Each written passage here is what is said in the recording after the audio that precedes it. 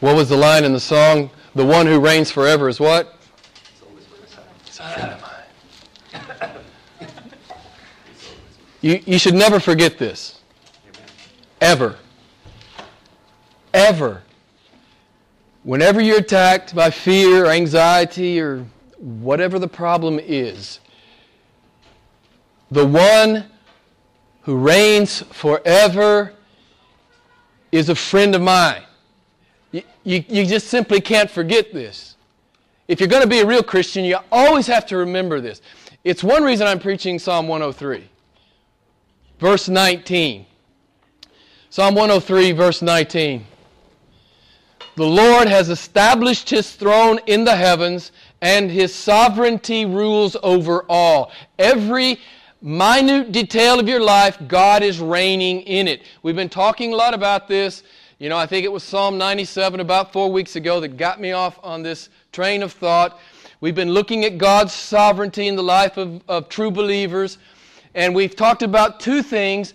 At least there are many things, but we've talked about two things that we can be glad about because He's sovereign, Psalm 97. Let the nations be glad. Let the many islands be glad. Because our God reigns. So what are anybody remember one or more of the things that we were talking about, at least the two reasons that we can be glad? And obviously there are myriad reasons. One is our salvation is secure. He reigns. He saves. Jesus says, I'll never lose one of my people ever, ever. If you're His forever. It can't change. It won't change. He's an omnipotent, reigning God. That's an amazing thing. The second thing is, you can actually lift your Christianity huge. Why? Because He's in charge. He's in charge out there. The world's not in charge. Satan's not in charge. The culture's not in charge. The media's not in charge. Your God's in charge. So you can go out there and you can be a real Christian because He reigns.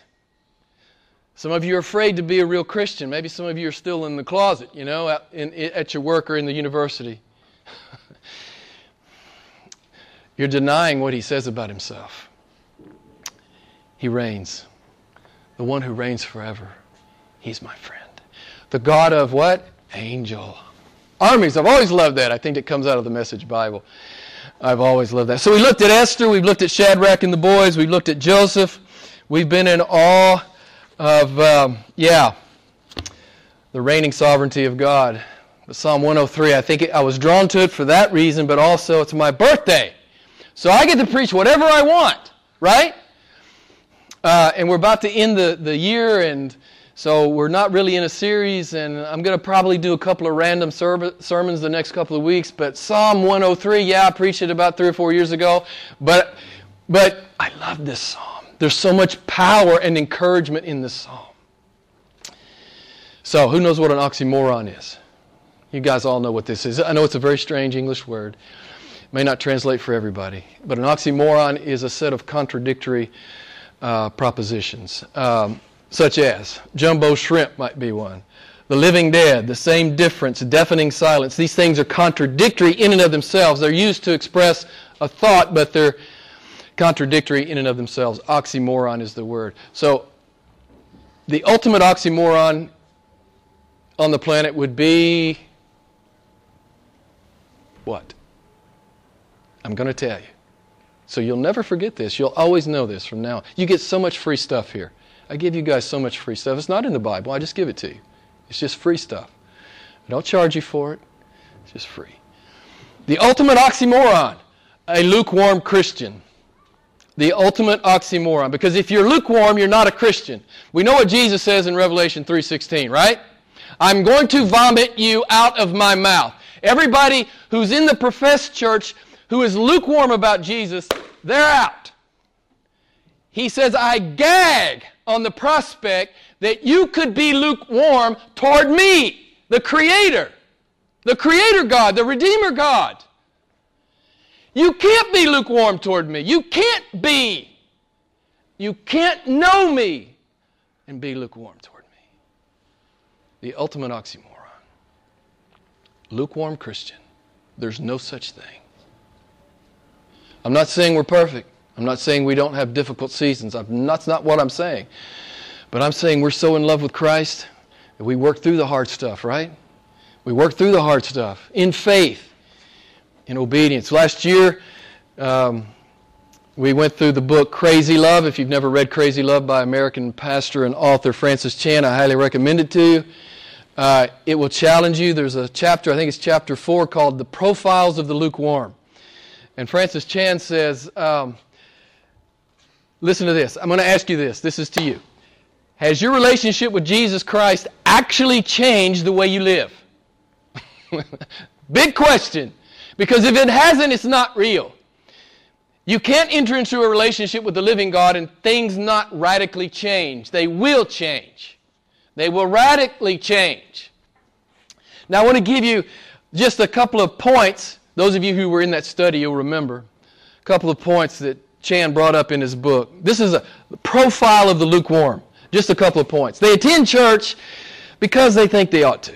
It's not because they want to, particularly. Oh, I love it. I want to hear what God says. I want to sing God's praises. I want to bring Him an offering. It's not about that. Oh, I should go because it'll make me look good and maybe God will be impressed. Listen, if that's how you think about it, yeah, it's wrong. I'll just lovingly say that's wrong.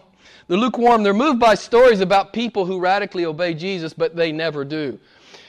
The lukewarm rarely share their faith. The lukewarm say they love Jesus, but have never surrendered to Him as Lord of their lives.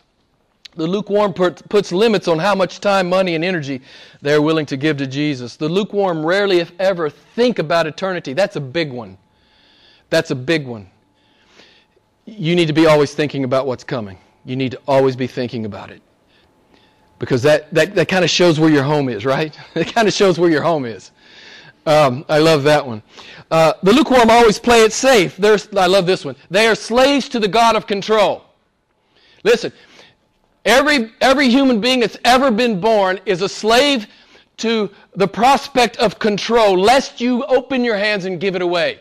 You've got to give the control away to God. You're not in control anyway. It's an illusion. You think you're in control. You're not in control. God's in control, so just open up your hands and give it to Him. Yeah. The lukewarm never do. The lukewarm do not live by faith. They structure their lives, I love this one, in such a way they never have to. They don't live by faith, they don't have to. They don't have to. They don't ever push that envelope of obedience, right? They never push the envelope. They're never pushing the envelope. So they can just walk through their day, they don't need God. Really don't need God. I've got everything under control. Of course, that's an illusion, as I just said. The best line in the book, and I'll move on, but the best line in the book, I've always loved this. You've heard me say it 100 times. There is something wrong when our lives make sense to unbelievers. If your life makes sense to an unbeliever, there's something wrong with your Christianity. Because they should be asking you, why do you live this way? Why do you talk this way? Why will you not talk this way? Why will you not go to this website with me? Why do you live like you live? Why do you go to church on Sunday? Why do you read your Bible? What's up? They should be talking to you about these things, beloved. And I could say, I would enhance Chan's statement about there's something wrong when our lives make sense to unbelievers. I would say everything's wrong when our lives make sense to unbelievers. Everything is wrong. Everything is wrong. You guys know, if you're a Christian tonight, you're a son or daughter of the living God. This is no small thing. And God means for you to live like you believe that you are His son and you are His daughter. He means for you to go in the world and live it out. Lukewarm professing Christians never do. Born-again believers, lovers of God, disciples of Christ, they go into the world and live it. So, lukewarm Christianity, it's an oxymoron. Jesus says, I hate it. I hate it. Can't get any stronger than that. So calling yourself a Christian and being lukewarm is without a doubt, the quintessential definition of an oxymoron. But I would say it's more than that. It's kind of a passive-aggressive form of blasphemy. To call yourself a Christian, to call yourself by the name of Christ, and then to go out there and deny it by the way you live, beloved, this is no small matter. This is no small matter. For God particularly, and for you.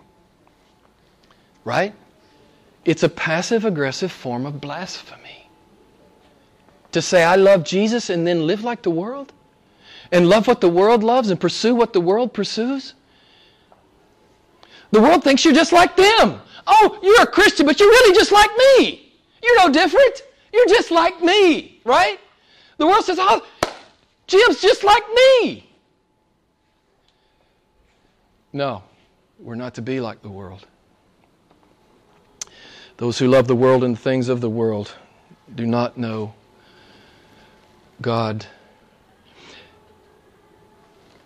If you call yourself a Christian and you live like the world, you make Jesus look uninteresting. If you're pursuing the same things the world is pursuing, you make Jesus, to all the unbelievers around you, you make Jesus look uninteresting. You make Jesus look unnecessary. You make Jesus look negotiable. Well, I'll obey Him if it's not too hard, but if it gets too hard, I'm out. Or if I'm promised, a greater amount of pleasure, I'm out.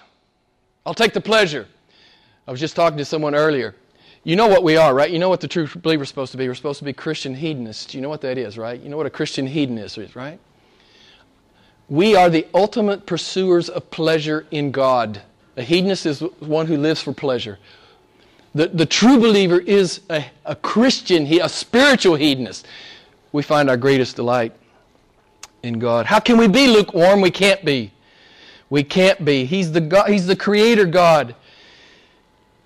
He's the God of Exodus 19, the fiery, smoking, quaking Mount Sinai. He's the God of Daniel 7, myriads of heavenly beings worshiping Him.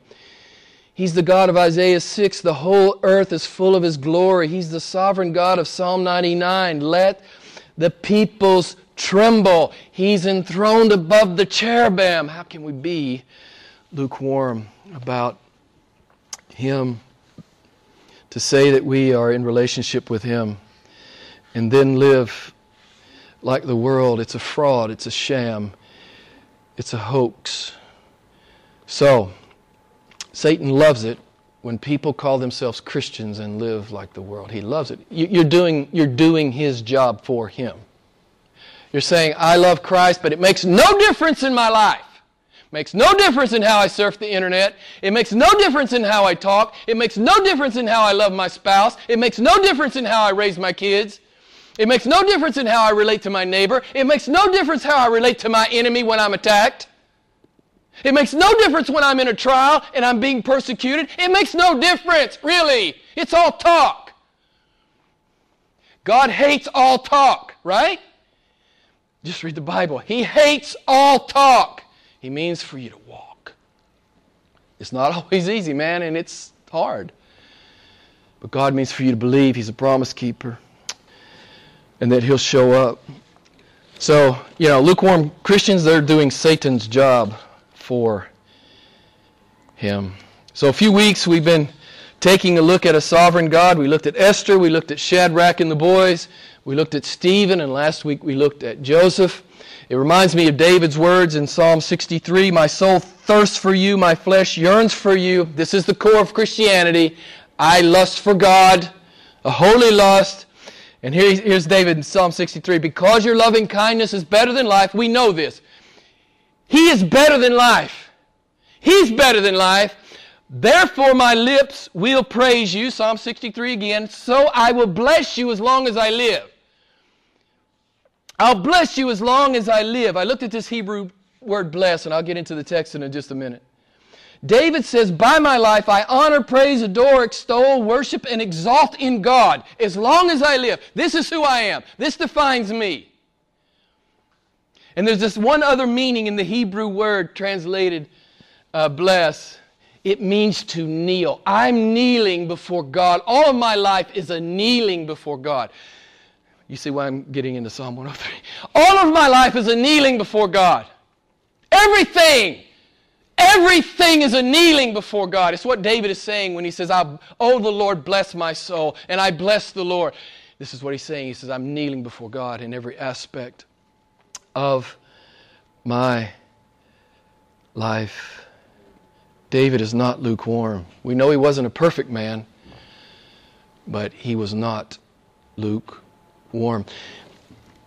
And when you live in such a way as to bless God, you make Jesus look beautiful, you make him look desirable, you make him look compelling, you make him look necessary, you make him look indispensable. David says in Psalm 63, my soul clings to you. All right, I finally made it to the text. Psalm 103. I hope you have a Bible or electronic device. Psalm 103. Verses 1 and 2. I don't know if I'll get past 1 or 2. I will, I promise. But I love this. Bless the Lord, O my soul, and all, what? All that is within me. I looked it up today. You know how many cells you have in your body? About 37 trillion. I'm just trying to make a point. David says, all that is within me blesses the Lord. Not just some little piece on Sunday. All of me. I'm practicing the presence of God in my life. I'm perpetually giving all of myself up to God. It's what David is saying. All of me. To bless the Lord, honor, praise, extol, worship, and kneel before him. David says, I will do this with all that is within me. He's a God-centered man.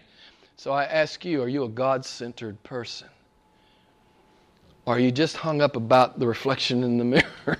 It's the way I like to say it. You know, are you just in love with the reflection in the mirror? Are you all about God?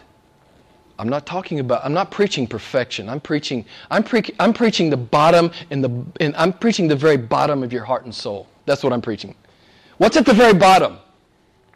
What's at the very bottom? David says, I will do this with all that is within me. He uses the word Lord, capital L-O-R-D. Every time you see that in the Old Testament, it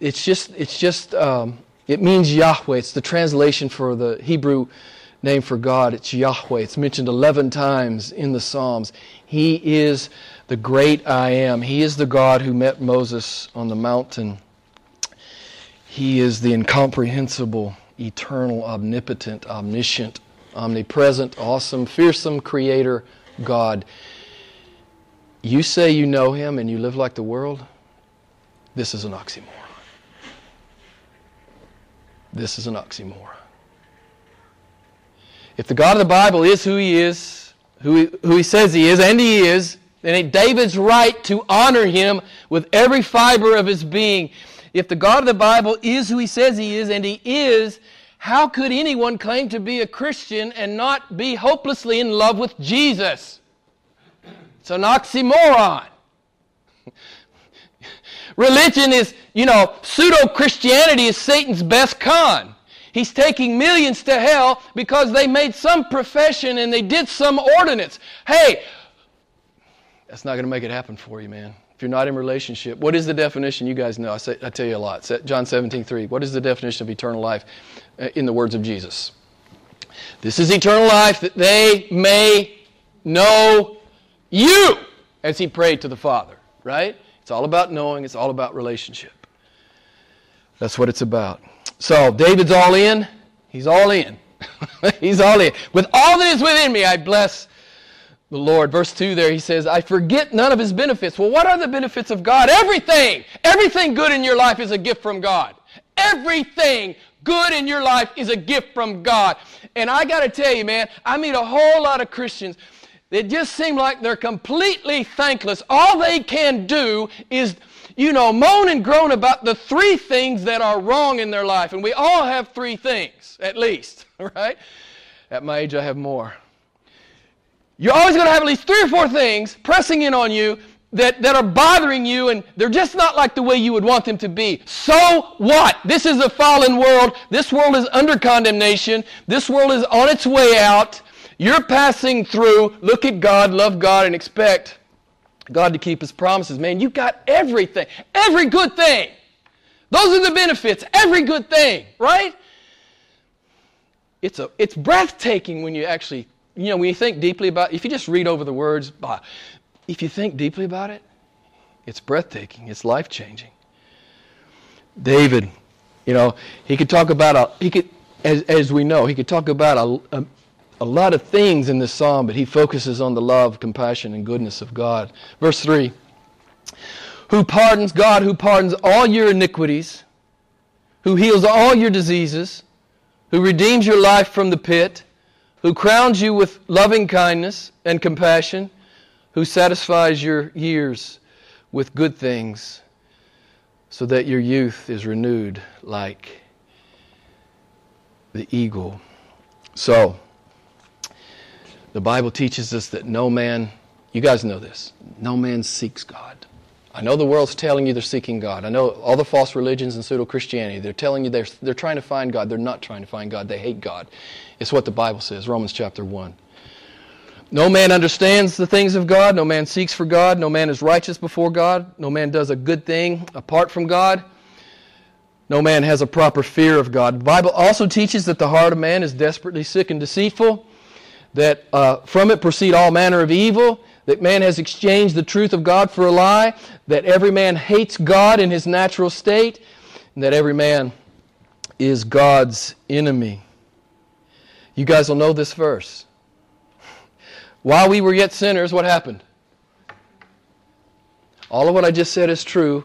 You were born an enemy of God in Adam, but while you were yet sinners, Christ died for you. How could you be lukewarm if you believe it? You know what I'm saying? If you believe it, how could you be lukewarm? You can't be. You can't be. God died for you. God died for you. And you're more interested in the world? That's not real Christianity, beloved. It's not believing. It's not understanding. It's just simply not. God has pardoned all your iniquities. He's healed your diseases. Verse 3, what's he talking about there? The ultimate disease, sin. The ultimate disease. Some of us will die of cancer. Yeah, we live in a fallen world, but our ultimate disease is cured. It's cured. God redeems you from the pit of hell. Verse 4, the magnificent God, He crowns you with loving kindness and compassion. He should just judge you. He should just judge you. But He dies for us. We were enemies, but what are we now? Someone tell me. We are co-heirs with Christ. All right? It's breathtaking. There should be 10,000 people in here. I know I'm not a very good preacher, but there still should be 10,000 people in here wanting to hear that, yeah, I was an enemy of God, but now I'm not an enemy of God. I'm a co-heir with God. He's my friend. The one who reigns forever is my friend. It just shows you how hard-hearted men are, right? They're just hard-hearted. They won't turn to God. They want what they want. They want to be little gods. They want to be little sovereigns and run their own world. I was listening to, I was reading Charles Spurgeon, famous 19th century preacher over in London. Listen to what he says. Many an unbeliever is satiated, with physical things, but not one of them is satisfied. Don't you? Isn't that the truth? When you've tried to get satisfaction in some physical way or some achievement kind of way or the praise of men. When you try to get your satisfaction in a worldly way, you never can get there. There is no satisfaction in the world. Only in God. Only in God is there satisfaction. As he says there, verse 5, who satisfies your years with good things. He satisfies 1 billion eternities with good things. The good thing is Him. All right, verses 6 through 9. The Lord performs righteous deeds and judgments from all who are oppressed. He made known His ways to Moses and acts to the sons of Israel. The Lord is compassionate and gracious, slow to anger and abounding in loving kindness. He will not always strive with us, nor will He keep His anger forever. I just want to say, the Lord performs righteous deeds and His judgments are coming. God will settle all moral accounts. How are all moral accounts settled? How are all moral accounts settled? All will be settled. All sin will be, outstanding moral accounts, all sin will be paid for. How's that happen? Yeah, you're right. At the cross or in hell. Right? No man escapes apart from being in Christ. So your sin was either settled in the body of Christ or it will be settled in hell. It's just what the Bible teaches. I know people don't like to talk about hell, but if you don't like to talk about hell, you probably should go to some goofy church that'll never talk about hell. But what we do is we open the Bible, and whatever's in there, we talk about it. Okay? It doesn't matter if anybody likes it. It doesn't matter if I like it. What matters is God has said it. So we know that all moral accounts will be settled. And I love what D.A. Carson says about this. He says, not only will justice be done, justice will be seen to be done. Nobody walks away from the throne of God complaining. The man or woman who is sent to hell, they will know that justice was done. Nobody walks away complaining. Not when Jehovah God speaks. Yeah. You know, people act like they're going to debate with God. I don't think so.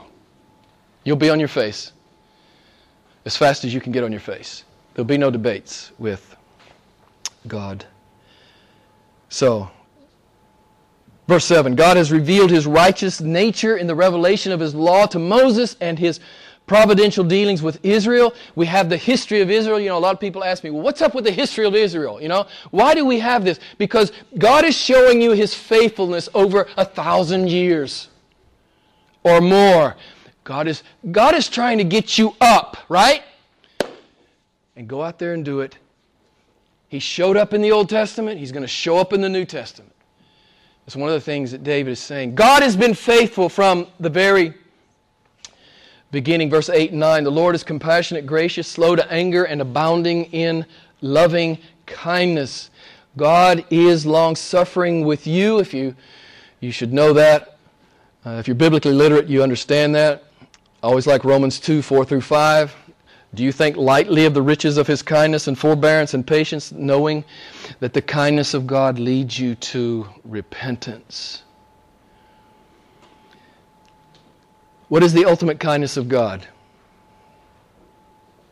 Christ.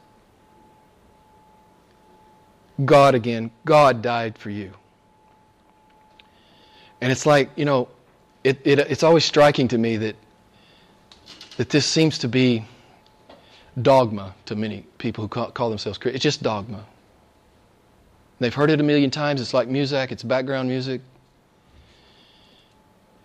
What I want to say to you is if you stop and think about it, it's breathtaking every time.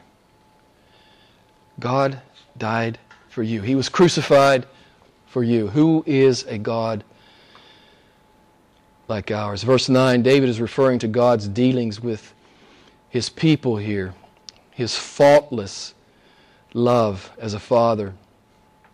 His discipline of His children, it's perfect. Hebrews 12 tells us that God disciplines us in love for our good. Verses 10 through 13. God has not dealt with us according, I read it to you earlier, according to our sins, nor rewarded us according to our iniquities. For as high as the heavens are above the earth, so great is His loving kindness toward those who fear Him. As far as the east is from the west, so far He has removed our transgressions from us. Just as a father has compassion on his children, so the Lord has compassion on those who fear Him. So how can a perfectly righteous judge not judge you? I just told you. If you're in Christ, Christ was judged for you. If you're not in Christ, then for a billion eternities, God's wrath will land on you. This is what the Bible teaches. Again, many in the modern church won't preach it anymore. Many so-called churches don't believe it anymore. God said it. We'll preach it. If nobody's here, we'll shut it down. Right? We'll just shut it down and go do something else. But we're not going to change what God says. We're not going to change it. I'm just going to read a couple of short excerpts from Isaiah 53. You guys know it. Surely our griefs He Himself bore, and our sorrows He carried. Yet we ourselves esteemed Him stricken, smitten of God, and afflicted.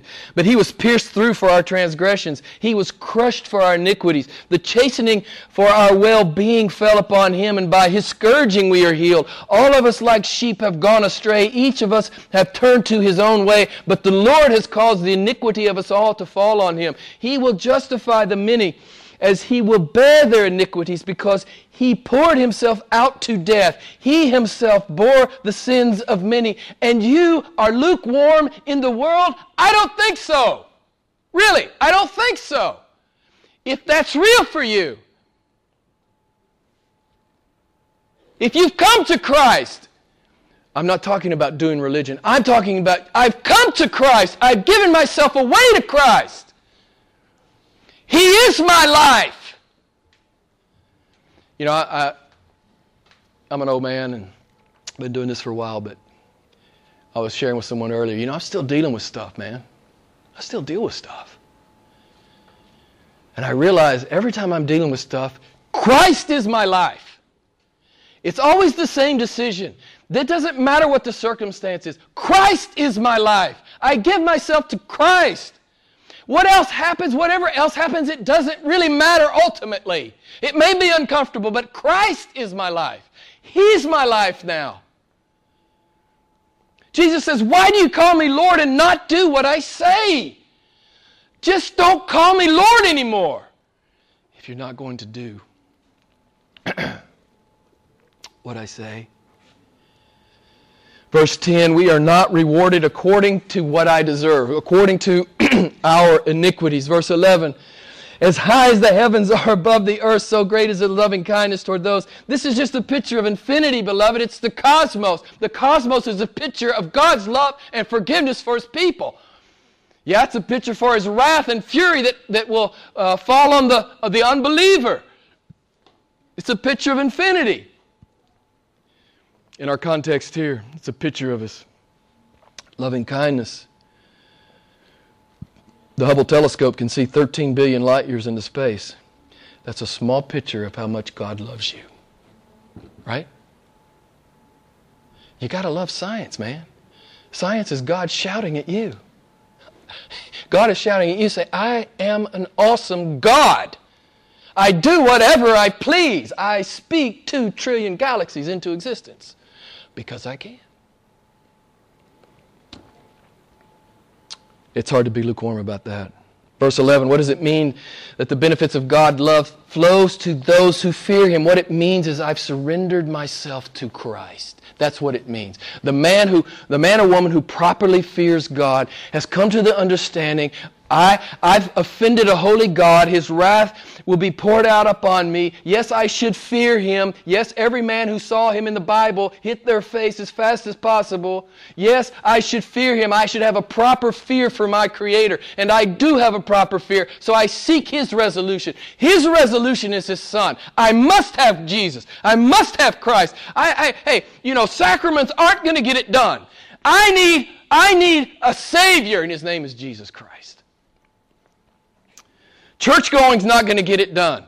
Baptism's not going to get it done. Praying some prayers not going to get it done. I'm not saying all of those things are bad. I'm saying that you don't put your hope in any of that. You put your hope in the crucified, risen, reigning Christ. That's what we do. Verse 12. Verse 12 is true because verse 10 and 11 are true. How far is the east from the west? This is another picture of infinity.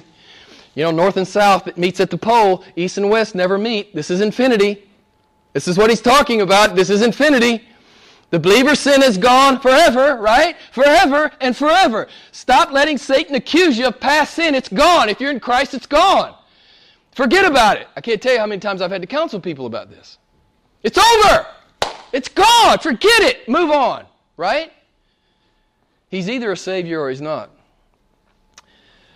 And the Bible teaches us that He certainly is. Verse 13. This is the third and fourth time God mentions compassion or loving kindness in the text. The Hebrew word here means to love deeply with tender affection. God has loved His people deeply with tender affection. Come on, man. How can you not get excited about that? How can you be lukewarm about that? 14 through 16. For God knows our frame. He's mindful that we are but dust. As for man, his days are like grass and a flower of the field, so he flourishes. When the wind has passed over it, it is no more, and its place acknowledges it no longer. So, how many biblical metaphors are there that God uses to try to convince you that you're only here for this long? I know you're young. I know you have plans. You're here this long. You ever seen the illustration of the little dot? There's a little dot on a blank piece of paper. That's your life. And then there's this line that never stops. That's eternity. You're living in the dot. Actually, one of my missionary friends, his name, his email address or something is living in the dot. You're living in the dot. But some of you aren't living like you're living in the dot. You're living like, this is my home, this is where I belong. I'm going to hoard up stuff, man. I'm going to eat, drink, and be merry, and have a great retirement and really focus on everything other than God. You're living in the dot. Eternity awaits. So how many metaphors are there? There's about 6 or 8 of them. You're a vapor, you're a breeze, you're a shadow, you're a breath, you're a phantom, you're a fog. This is what God says about your physical life. It's going to be over. How are you going to invest your physical life? You are transitory. You are hopelessly transitory. You are out of here. It is a sprint to the hole in the ground. Trust me, I'm getting close. Today, I'm one day closer. 64. Yikes. So, it's a sprint to the hole in the ground. It's good to keep that in mind. Good to keep it in mind. Verses 17 and 18. But the loving kindness of the Lord is from everlasting to everlasting on those who fear Him. And, wait a minute. I'm lukewarm. Wait a minute. God says that His loving kindness, I call myself a Christian, but God says His loving kindness for me never had a beginning and it never has an end, but I'm lukewarm about it. Beloved, you see what I'm saying here? We're not hearing the words. We're not owning the words, and we're not incarnating the words. It happens to all of us. It happens to a preacher. I mean, I got to be in the Word all the time, or I'll walk off over there and do something stupid. I got to be in the Word. I'm so weak, I'm a preacher. I've told you this before. I'm so weak, I'm a preacher. I got to be in the Word. I got to be in the Word. I got to look at God every day. I got to look at God every day, or I'll wander off mentally. Now, you know what I'm talking about, those of you who are born again. You know how easy it is to wander off mentally. You start to fear things and be anxious. What does God say? What does Jesus say about fear and anxiety? What does He say about it? You should be you're very prudent if you entertain a lot of anxieties. I think that's what Jesus said. Oh, wait a minute. He said, don't do it. It's stupid. Don't do it. Right? You come after me. This is what He says. I'm paraphrasing. You come after me. I'll take care of the rest of it. What most of us tend to do is, let me take care of the rest of it, and then if I have time and it's not too inconvenient, I'll pursue Christ. This is what I've seen in my years as a teacher in the church. So, no beginning and no end. It's beautiful. I will say this, God's unconditional love requires a response from you. We are Protestants, right? We know pseudo-Christianity is a joke. We know that the salvation is not in sacraments. It's not in works. We are saved by grace alone, through faith alone, in Christ alone, to the glory of God alone. But we must respond to the offer of the gospel. We respond by faith. It's what we do. Verses 11, 13, and 17. God's loving kindness and compassion are for those who fear Him. We've already said it. Those who fear Him. A proper fear of God. What does it look like? Somebody look at verse 18. I want you all to look at verse 18. What does it look like to fear God? What does it really look like to fear God? Obviously, God knows if you fear Him. He can see your heart. He knows the word before it's on your tongue. But what does it look like? Well, it's right here in verse 18. Those who fear God, they keep His covenant, right? And they remember His precepts to do them. That's what it looks like to fear God. You know, I don't know, people sometimes ask me, Jim, you think I'm a Christian? I have no idea if you're a Christian. I don't know. Hey, the preacher I got saved under, he left the ministry. He left Christianity.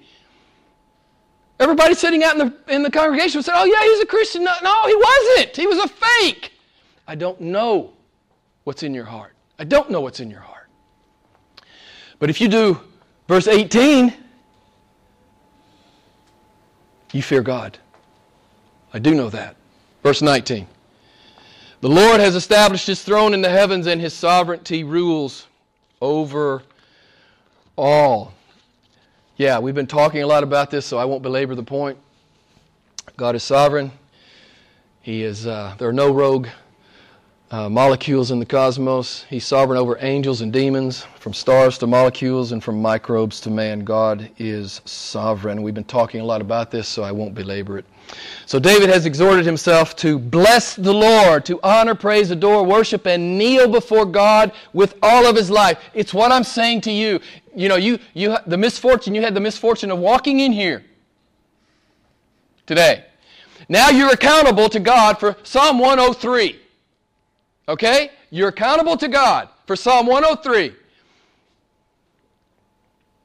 You can't say, I don't know what Psalm 103 means. Yeah, you know what it means.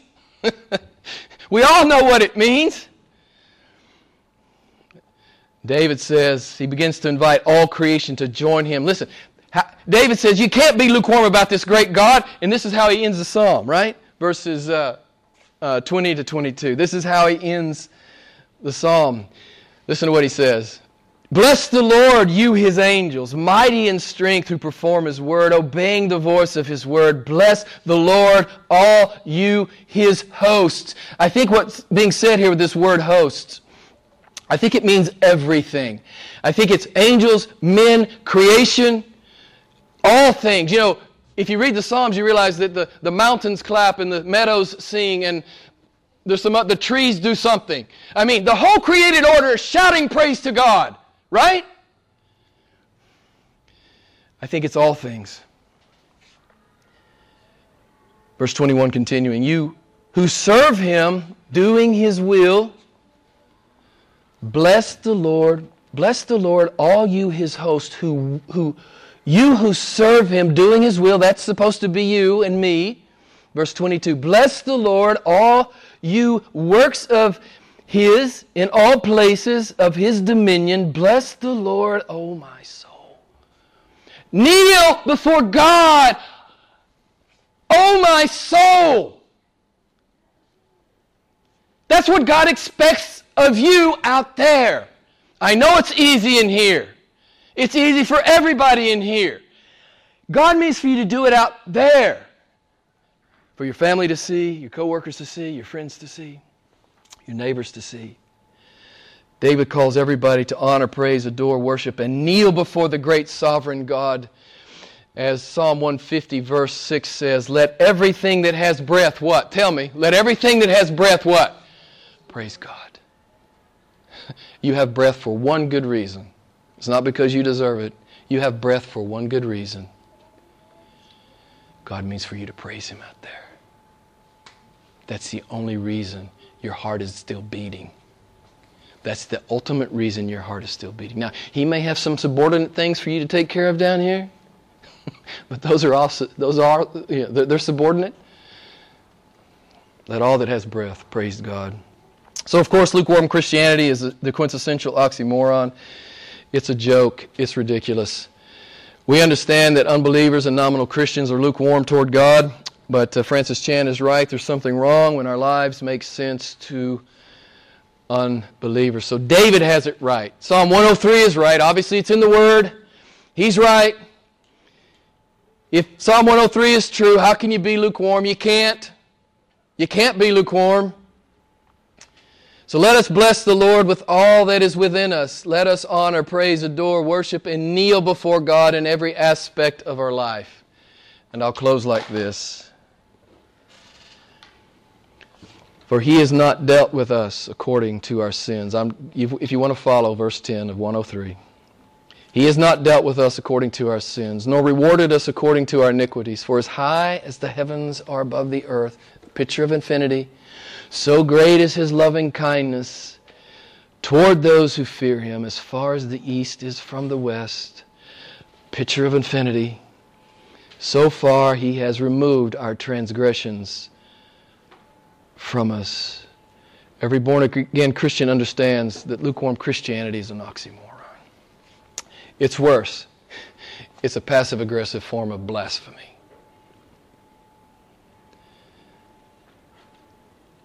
So with all of our lives, bless the Lord, O my soul, and all that is within me. I just want to close like this. I'm done. I still remember when I was in seminary, I had a great preacher. I was in his church, and he said something I never forget. And as I was studying this week on 103, it kept bubbling up into my mind. Here's the reality, and this is on you, right? You get as much of God as you want. Don't tell me you can't find God. That's a lie. You can find God, and you get as much of God as you want. You do. That's on you. It's not on God, it's on you. Go find him. Go find him. You know how you find him? You're in the Word and you're in obedience. That's how you run into God. You say, Jim, I don't sense God. Are you in the Word and are you obeying God radically? That's how you run into God. That's how you get the revelation from God, right? It's not some mystical experience. It's real simple. I'm in the Word and I do the Word. God shows up. And I see him keep his promise to me as I obey him. You get as much of God as you want, beloved. Psalm 103, it's about a man who wants God, right? And this is why, I have to be in the Psalms. I have to be in the Psalms deep. I have to be in the Psalms up to my ears. I have to always be in the Psalms. So I encourage you and I exhort you to do the same. Let's pray together.